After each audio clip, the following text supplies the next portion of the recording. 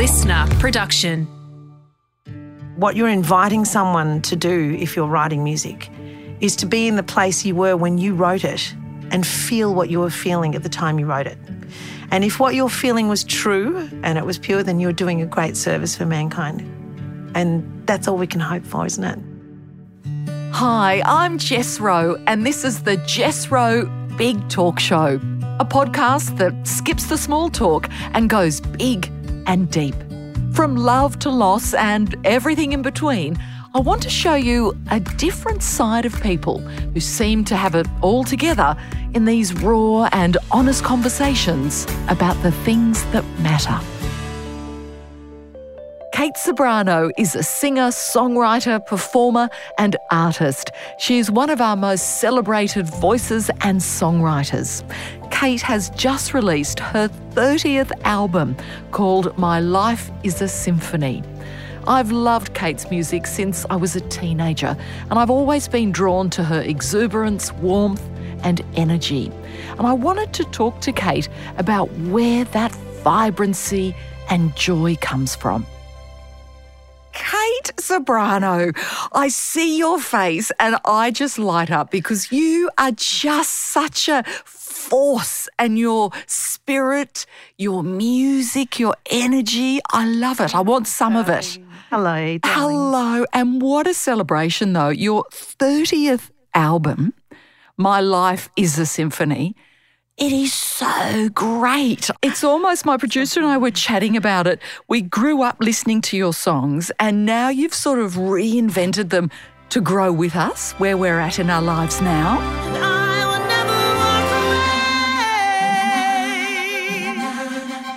Just to be brave and stay. Hold me to the end. And in your arms I'll rise. I totally feel that. It's all the feels, isn't it? So to stand, can you imagine standing in the middle of an 80-piece plus orchestra and have the feeling of your life being put to music? It's more than I can actually physically handle. I just leave my body. I just go into the room and I'm light years away from that tiny little space that's centre stage.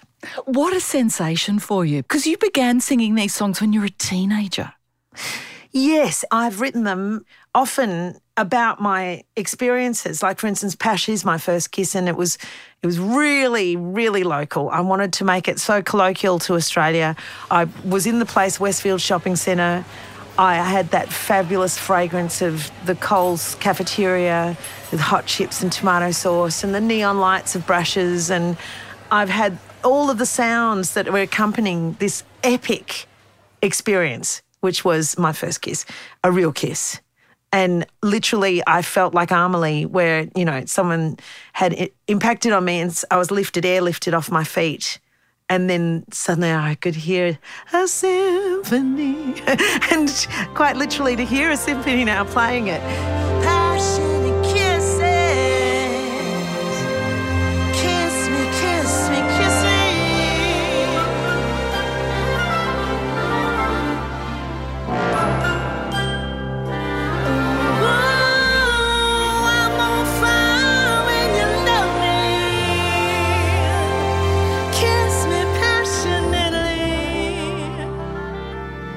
When we do get it to the stage, and this is a 4-year project, this has been 4 years in the making, it will feel as though it's a film that's finally come to fruition after much planning, a lot of arranging and producing in advance, and then an unexpected whack of COVID, which gave us all, I think, a greater sense of ourselves, that when we came out the other side, the world of music had very much changed. Orchestras had been quite disparate. You know, a lot of orchestral members had to go off and get second gigs. And these are people that have been studying their whole life to be great at something. And then they've had to defer and do something else. It's a very strange time. 300 plus shows that had to be cancelled and then re-put back on. And me at the other end going, well, I don't feel as a pop artist that I should be at all in pole position, because these are blokes who can play Mahler and Beethoven, Tchaikovsky and Debussy. You know, and you're wondering, like, how does... But Kate, wait a minute. That's downplaying who you are and your incredible skill set. Don't do that. Well, I guess I sort of do it just to couch it in terms of significance, because it's literally... Do you remember seeing a film by Shirley MacLaine called Sweet Charity? Yes. And there was a track that was, if they could see me now, those little friends of mine, la, la, la, la. And, you know, she's jumping up and down on the bed. She's actually stripped bare of all artifice, and she's just simply saying, this is what I've lived my whole life for.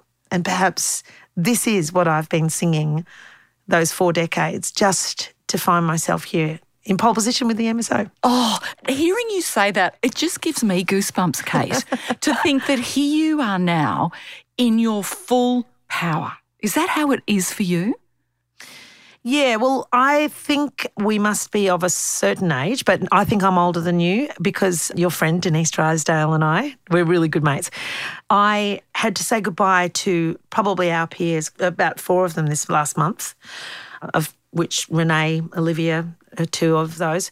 There's Glenn, John Farnham's manager, and I mean, literally people that I was planning to live out the rest of my life with. And I'm sure Nisi will feel the same way. So in essence, I do feel like the last of the Mohicans. But after a 4-year hiatus of not actually doing what I do best, which is live performance, I did discover different skills within myself that I hadn't ever asked myself for. And you were painting, weren't you? I was. I was demonstrating the experience of being a singer who can't sing. And so you often ask yourself, even I know that in the community with disabilities, it's the same sort of conversation. Well, what will you do so you don't have that skill there and available? So what are you going to do and where will you find your inspiration? And I'm very moved by that. So one thing was disabled, but another thing was enabled because of it. And I started making these quilts, and they were legacy quilts, really. And I hand embroidered all of my song lyrics all around them. And I've been embroidering all of the interior of these things. They are, in fact, my unsung songs. And they'll come on tour with me while I go all across the country with this orchestral tour. And they'll be part of my year's work, actually. And at the end of the year, hopefully I have an exhibition. Because I think I've seen a few photos, magnificent photos of you draped in the quilts. Yeah. I thought to myself, when things go into a space we can't control, what are the things that are most grounding? They are family, food, comfort, the hearth and nature. You know, essentially, if all things were to go, you know, pear-shaped tomorrow, we would all have to go back to some basic skills, how to survive, you know, keep ourselves warm and keep the family close together. And I could just see that this was this sort of, you know, this symbolic gesture that I was doing, which, and actually, as it turns out, I think it's what I've been doing as a singer my whole life, is to try to keep people together. So the recording part of my career has been a means to an end. What the end is always to have an audience in a room, and that we know by our shared experience that we exist and that we are here and that we are corporally engaged in this conversation together. And it's not just something you can't, no amount of money can buy that conversation, you know? It's so moving because it's that moment in time, as you say. I love that idea of it being a communication between you and the audience, and it's something that you're sharing. It's not just one way because you're performing, but then the audience giving back to you and vice versa. It continues. I think that's probably where the part of me comes alive most, is when I'm inviting an audience to participate. And I often tell them, and I say this lovingly, but I'm like, you do realise that without you, I am but a fart in the dark, because it's the principle of a bear should shit in the woods. It's the same thing, right? You've got a witness, and I am a witness to their experience. And I think from COVID, and I'm sure you'll agree, I think what people are wanting now are really real experiences that they can immerse themselves in, feel it on them, and ask of them to feel things within themselves you know, we couldn't touch each other. We couldn't sing with each other. We couldn't stand near each other, hold our children or say goodbye to our loved ones. It was, you know, a disaster of the humanity of existence. And what we have to do as artists now, I think, is to try to repair that, and we need to do it fast and vigorously. So the orchestra is perfect because it's big and it's loud and it's immersive, and I'll be big and loud and private and share many stories about my inner thoughts. So let's talk about some of those inner thoughts. I first of all want to chat to you about young Kate, the teenager on stage, looking super cool and just rocking it out. I'll tell you, it couldn't have been more diametrically opposed to that image, because young Kate, very shy, enormously short-sighted, couldn't see a foot in front of my face, terribly bad skin, and very anxious socially because I just wanted so much to be liked that I couldn't actually comfortably sit with any of my favourite friends, of whom I classify Michael Hutchins, a great friend. Of all of that space, you know, in that time, I just couldn't hold my shit. I felt so uncool. And the only time I could ever feel that I was cool was when I would exit her skin and walk into stage skin. And from that place, I just let myself rip. And I would just take whatever was going on in that day or the day before, and I would change the narrative on stage and correct it. She wasn't feeling those things. She wasn't being. She's just pure primal passion. And thank you for thinking I was cool. I really wasn't cool. Oh, I wanted to be you, because I remember I would crank up your songs when I was getting ready to go out with my girlfriends, and I had terrible skin, and I read somewhere in Dolly magazine that if you used black eyeliner, you could just turn them into beauty spots. But then I ended up having like 20 beauty spots all over my face because of my acne. Darling, and then I did too. You know, and I'd wear one of those wonderful tight black dresses that you'd be rocking in your film clips, Jessica, as well. This is actually how you were born. You were fired. And I feel that way too. And I say it to my daughter, who's having a very similar experience through puberty, that your experience and your interest, because you've always been very social and interested in other people as long as I've known you. I think I am too. And I think that's because it was a way to be seen outside of your physical form. It was like, if I see you, then maybe you'll just see me and not this. And I don't know, I'd like to think that a better part of me was made in that baptism. Oh, without a doubt. You are so wise, Kate. No, how did you get wise? I'm actually just old, which is really good. I'm happy with old. I'm happy.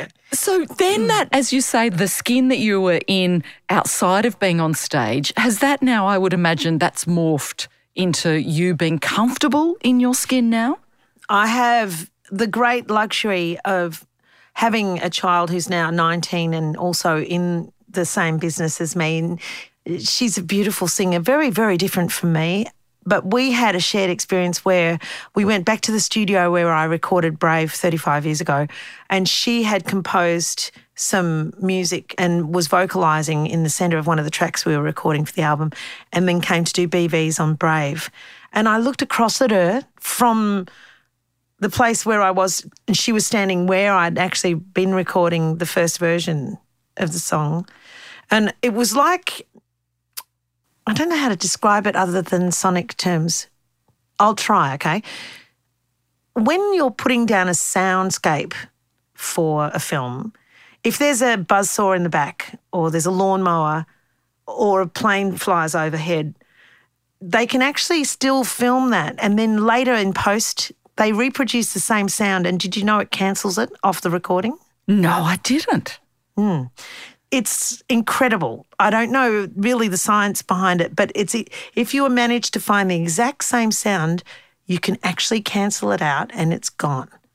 And so I think of all the pressures and the depressions and the anxieties and the social, when we saw one another, to me, it's like it cancelled it out. And now I feel like this experience of Brave and doing this 40 years later, I have so much more now to give others. And in fact, I'm taking on a few people. I've been mentoring a few artists for now 10 and 15 years apiece, singers. And they'll be joining me on stage in Melbourne for a couple of the songs because I want them to feel what 40 years feels like with an orchestra and see themselves and really, manifest that. And my daughter will be joining me as well. Oh, I want to hear more then. So Gypsy joined you in backing vocals for Brave. Yeah. Like, how do you handle that in terms of, like, are you then like her boss, so to speak? Like, if you're thinking, is she sounding as good as she could? Or how do you manage that? Let me just start by telling you I was raised by a master in martial arts who is in fact the highest ranked of his style in the world. And so his peers were Bruce Lee and a great prophet actually who, if you ever read, either he or Muhammad Ali, I don't know what they were drinking at the time in that water where they were, but that stuff was insane. Those men were so incredibly self-affirmative and for people. They spoke for the people. My dad was similarly a very, very useful man because he'd demonstrate his care by teaching it and instructing others to care for themselves. Does that make sense? Yes. So with Gypsy as a singer, from the minute she could open her mouth and sing, I honoured her with the job that she could be self-correcting and that if she were to go into any space, she would still meet another Kate or a mum who would say, you're either in tune or you're not. I wasn't that woman that would sit there and kind of just say, because it was the sweetest thing to do. Instead, I'd say, well, if you're here and you're determined to do this, I'm going to tell you the truth. You need to tweak the tuning on that, so just make that a little stronger. And that little note, you'll need some more air. So I'm very informative and I allow her to get that and then she improves it.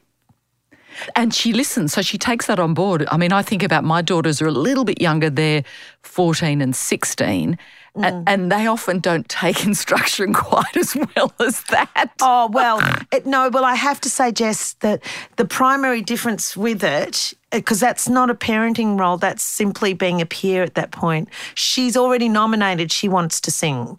I wanted her to know that if she wants to be in that space, then she will be confronted with an element of quality control that's going to be fierce and it's going to be fast and it has to be done because people are paying for that experience. With parenting, I let her get away with everything. That makes me feel better. No. I'm completely indulgent. I mean, honestly, I'm only one of them. Can you imagine? It's like, oh, no. But as a professional, that's why I was saying my dad informed me how to behave in that space. As a parent, I've been informed by my grandmother, Kathleen, and my grandmother said, you can't spoil a child with love. And so I indulged her and have indulged her. But to me, that's so beautiful. That is such a great saying. You can never love someone too much. And, I know. And I agree. And that's not know. Indulging. That's the stuff of life. And that gives people a sense, I think, of security and knowing, hey, I'm loved unconditionally. So I'm then safe to then go and pave my own way. And if I make mistakes, it's okay because I'm still loved. Yes. That's right. That's beautiful. And actually, if I was going to tell you something that I feel music, the role it plays in society is that it's that feeling of love that is without words. That's what I feel it is. It nurtures a part of us that is repaired through that kind of love. It's a love without words. And I think like what you just mentioned, if you can express that in the way you live and you set an example of that, then you are, in essence, I don't know, you are being your own song. Yes, you're being your own song. Kate, you need to write a song saying you are being your own song. Well, it's actually, I was thinking, this sounds like a funny thing, meaning like I set this up. I didn't actually mean to do this. There is a song on the album called Louis' Song. And my brother Phil and his wife Angela are about to have a baby. Now, they've been trying for a long time and they've taken a great deal of effort through IVF over a period of 6 years, maybe even more, I'm not sure. And they're 5 weeks away from having a baby. Now, Helen, who was my oldest brother's first wife, when she had a baby and it was the first of the clan, We all sat, I don't know what on earth possessed us, this bunch of rock and rollers. We all sat in the room with her, waiting for her to have this baby, which, we all imagined was sort of like ours. Louis was ours. Louis was the first of all the clan, and he literally felt like we were all having the baby. Of course, Helen doesn't see it that way. We talk about it a lot. And in the verse, it says, Louis, your life has just begun and your song is about to be written. So listen closely to the choir and let your song sing, let your song ring. Let your life bring you everything just by being and by knowing that this song is you. And that was the song I gave Louis in gratitude for letting us all parent him. What a gift that you have given him, but also that you give all of us. You have written in your memoir quite a lot of stuff in there that I know that your husband, Lee Rogers, was saying at the time. He was like, oh, do we really want all of this in there? Yeah. Tell us a bit about that kind of rock and roll life and what that was like during that time. Well, I think I'm going to write a better book soon. It's no diss on the gentleman who ghostwrote that book for me. I don't know why I deferred the power of writing. I am a songwriter. I should have just written it myself, actually. I would have changed it and put it in a voice where I probably could understand why. Rather than just the detailed events, I would have couched it showing the circumstances. And I think a lot of people, and you'll agree, a lot of people make choices because they're trying to solve a problem. And whatever problem that is so unique to their experience that you couldn't even invent it if you tried. And then the outcome is simply, it's just the sad truth of what the person tried to do in an effort to solve a problem. And a lot of the book in there and the things that were said and done were one version of how that appeared. But I actually now, I don't actually accept that the version is authentic enough. So I'm rewriting that. So how would you rewrite it then? What would you say? I'd start with the times and I'd start with the problems that a person in that time and with those very unique circumstances was trying to face and confront at the time. For instance, it wasn't anybody's fault. It was wonderful that at 15 I became a star, but there are complexities to becoming famous young. What do you do when suddenly you feel that you're not famous and you're only halfway through your life? Talk to a footy player at the third stroke of their existence. That's the end of a fully fledged professional career. I listened in awe at Colin Hay at the APRA Awards, and Colin was explaining how they had this blooming nuclear success, and then suddenly it had reached its ceiling and it just stopped. And there was no rhyme or reason for it. There were circumstances, yes, unwellness within the band, and he had to find psychologically how he would recover and reform his existence from that moment to zero and build his way back up to where he is today. And he said that the person that he's ended up becoming is the person that he always wanted to be. Which is life, isn't it?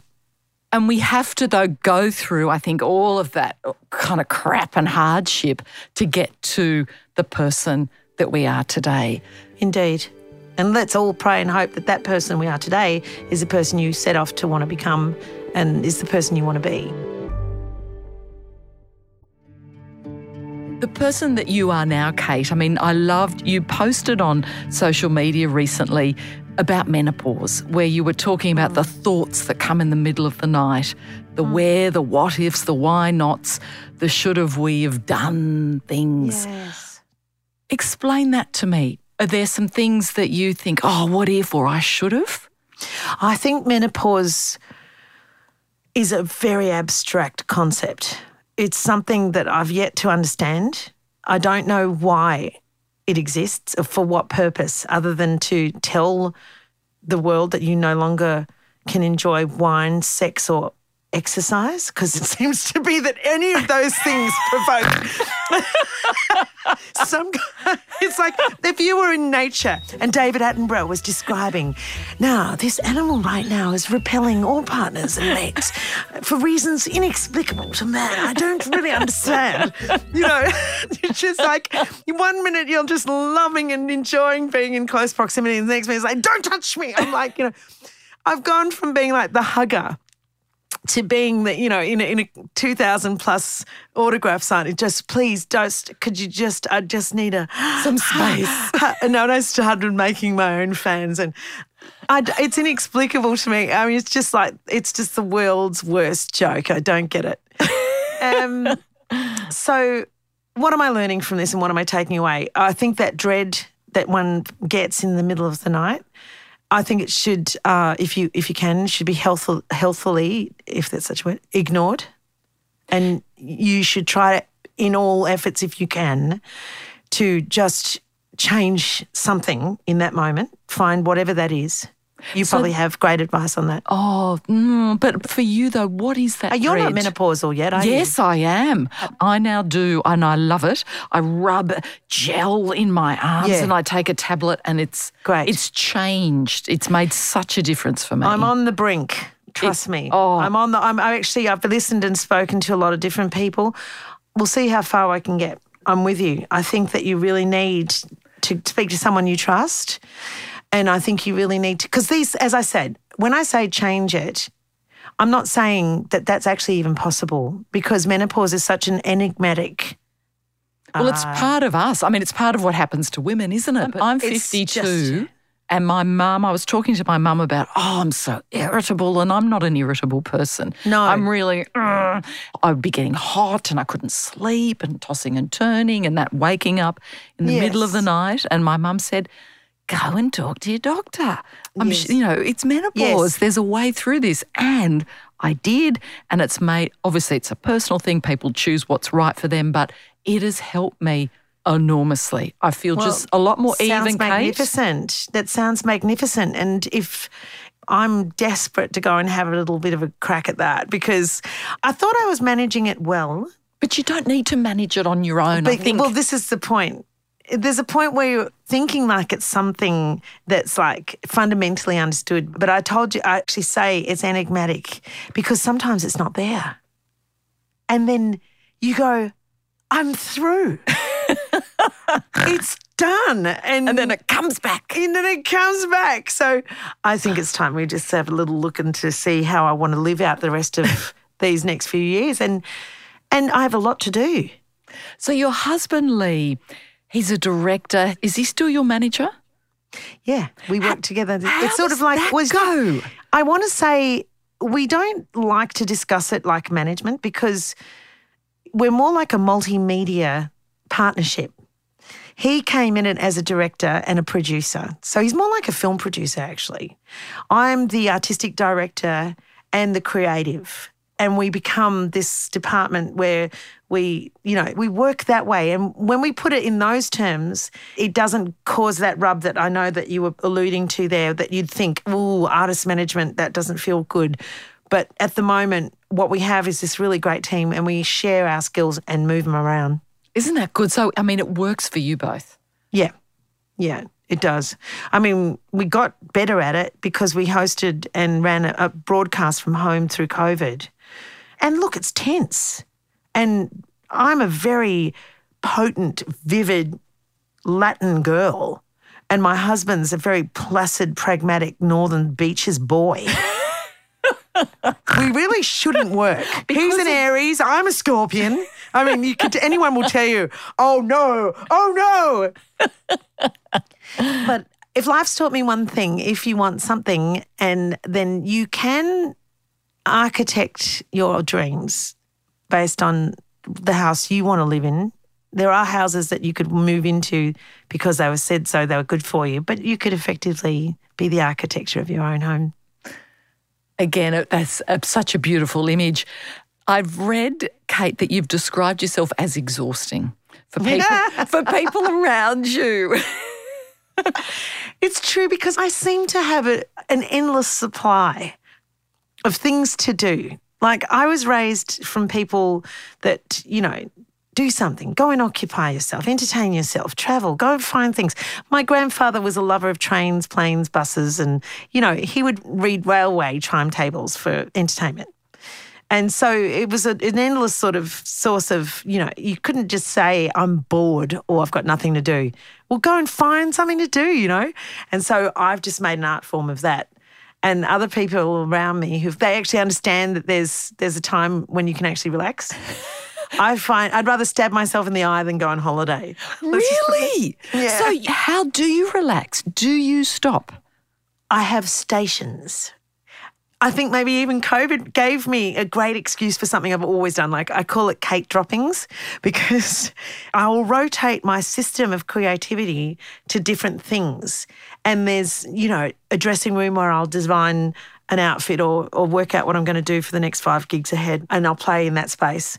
And then I'll go to the music room. In the music room, I go to write and then study piano and just play and jam with my friends. And then I go out into the studio where the quilts are there waiting for me to just go back in and start, and I just do this on rotation all day. And then I go off and do gigs and then come back and then I just go straight into this space. That's been a good way because now I don't have to invite my whole village to have to participate. I can just simply do those things too on my own. So the child is able to play on her own now these days too. So we're good. We're okay. And you can nurture that creativity, that spirit that you have within yourself, and that's powerful too. I think it is, yes. I think that if you know that is what you do and you're content with the idea that your creation is so original to you. I mean, at the end of the day, you'd like to know that the things you've left behind, no one else could have made but you. And that's what we do. And you do that so beautifully. You talk as well a lot about family and how close you are as a family. What does family mean to you and for you?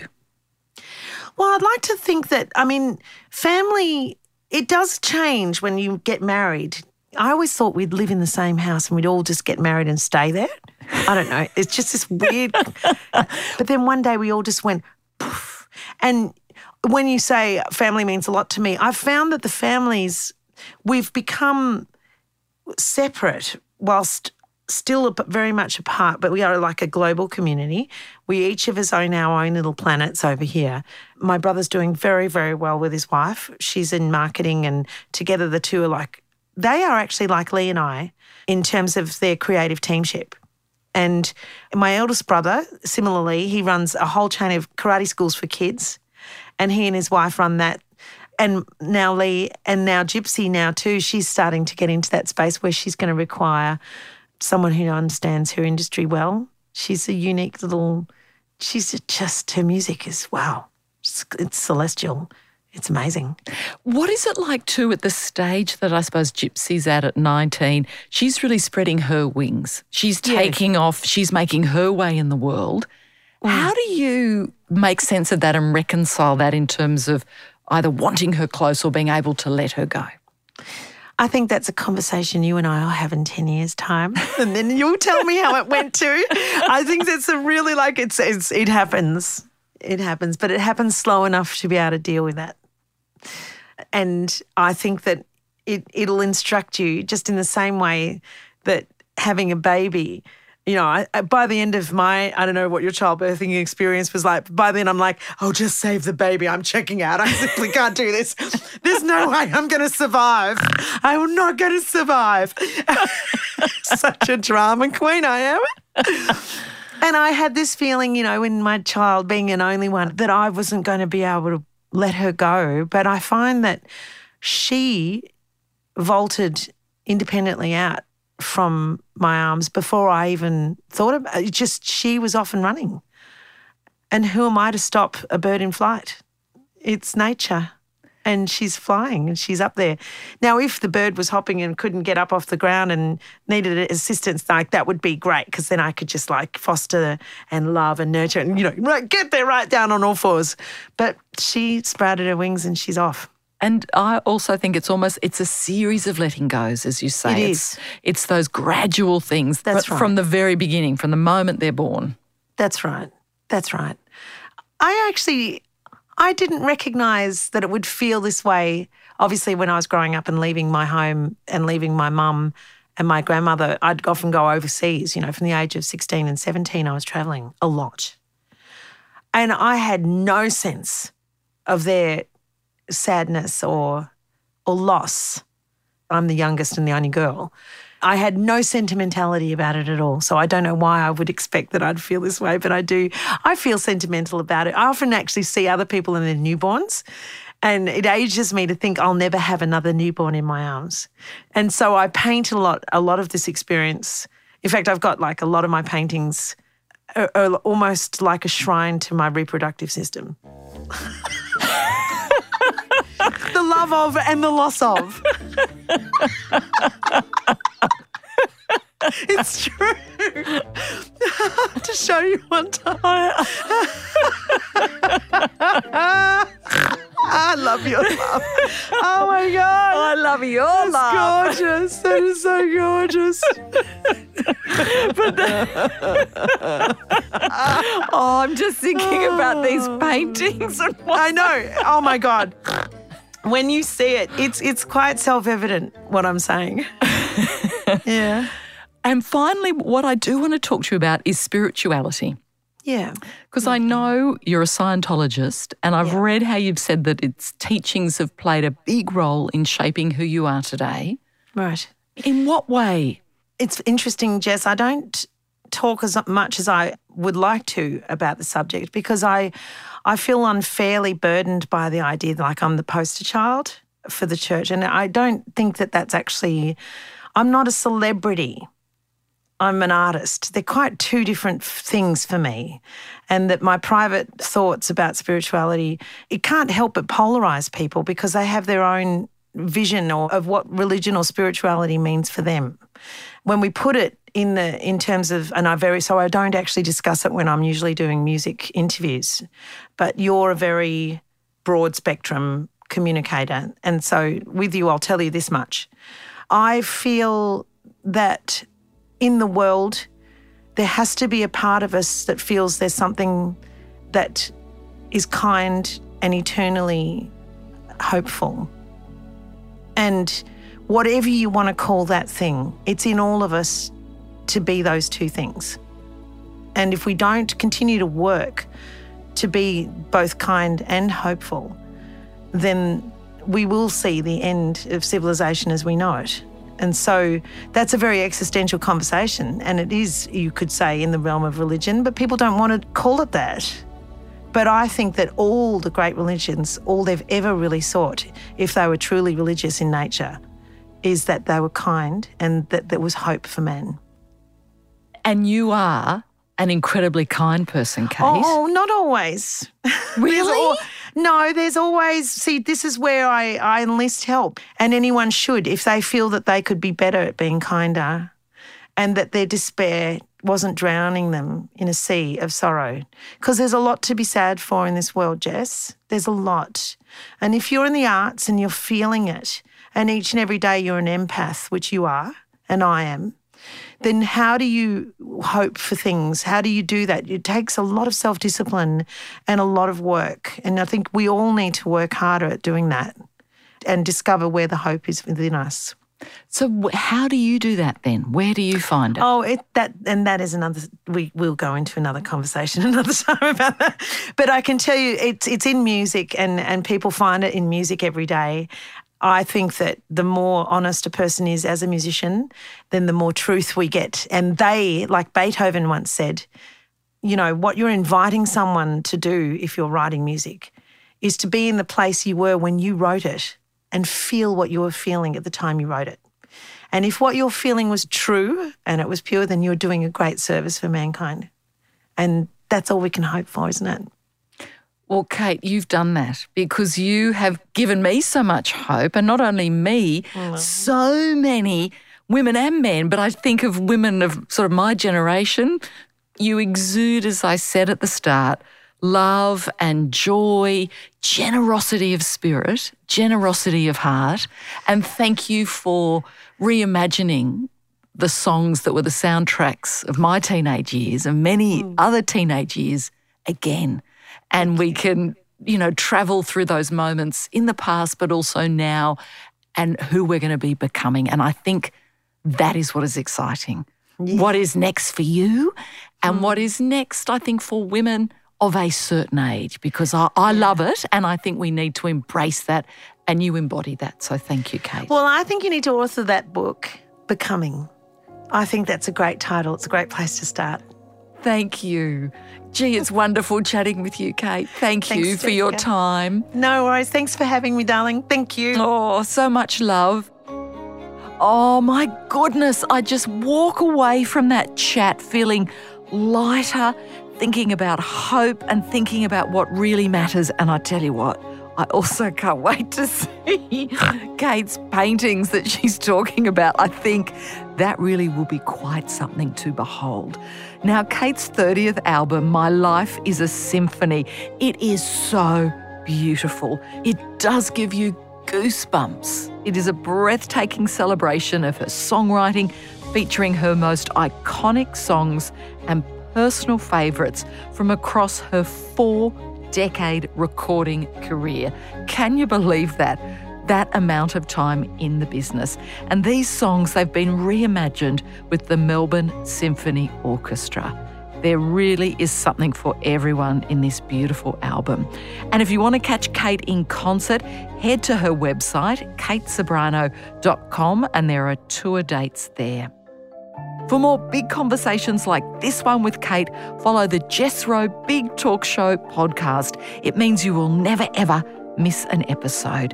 Now, I reckon you have someone in your life who will love this conversation. So reach out, share it with them. And if you love this episode, I think you will really enjoy my chat with Danny Minogue. What sparks joy? If you start asking yourself that in everything that you do, from your work to what's around you, it's there. All those feelings are there. They tell you what you should be doing, and you've got to follow them, even though sometimes on paper you go, oh. The Jess Rowe Big Talk Show is hosted by me, Jess Rowe. Executive producer, Nick McClure. She's a wonderful leopard lady. Audio imager, Nat Marshall. Supervising producer, Sam Kavanagh. Until next time, remember to live big. Life is just too crazy and glorious to waste time on the stuff that doesn't matter.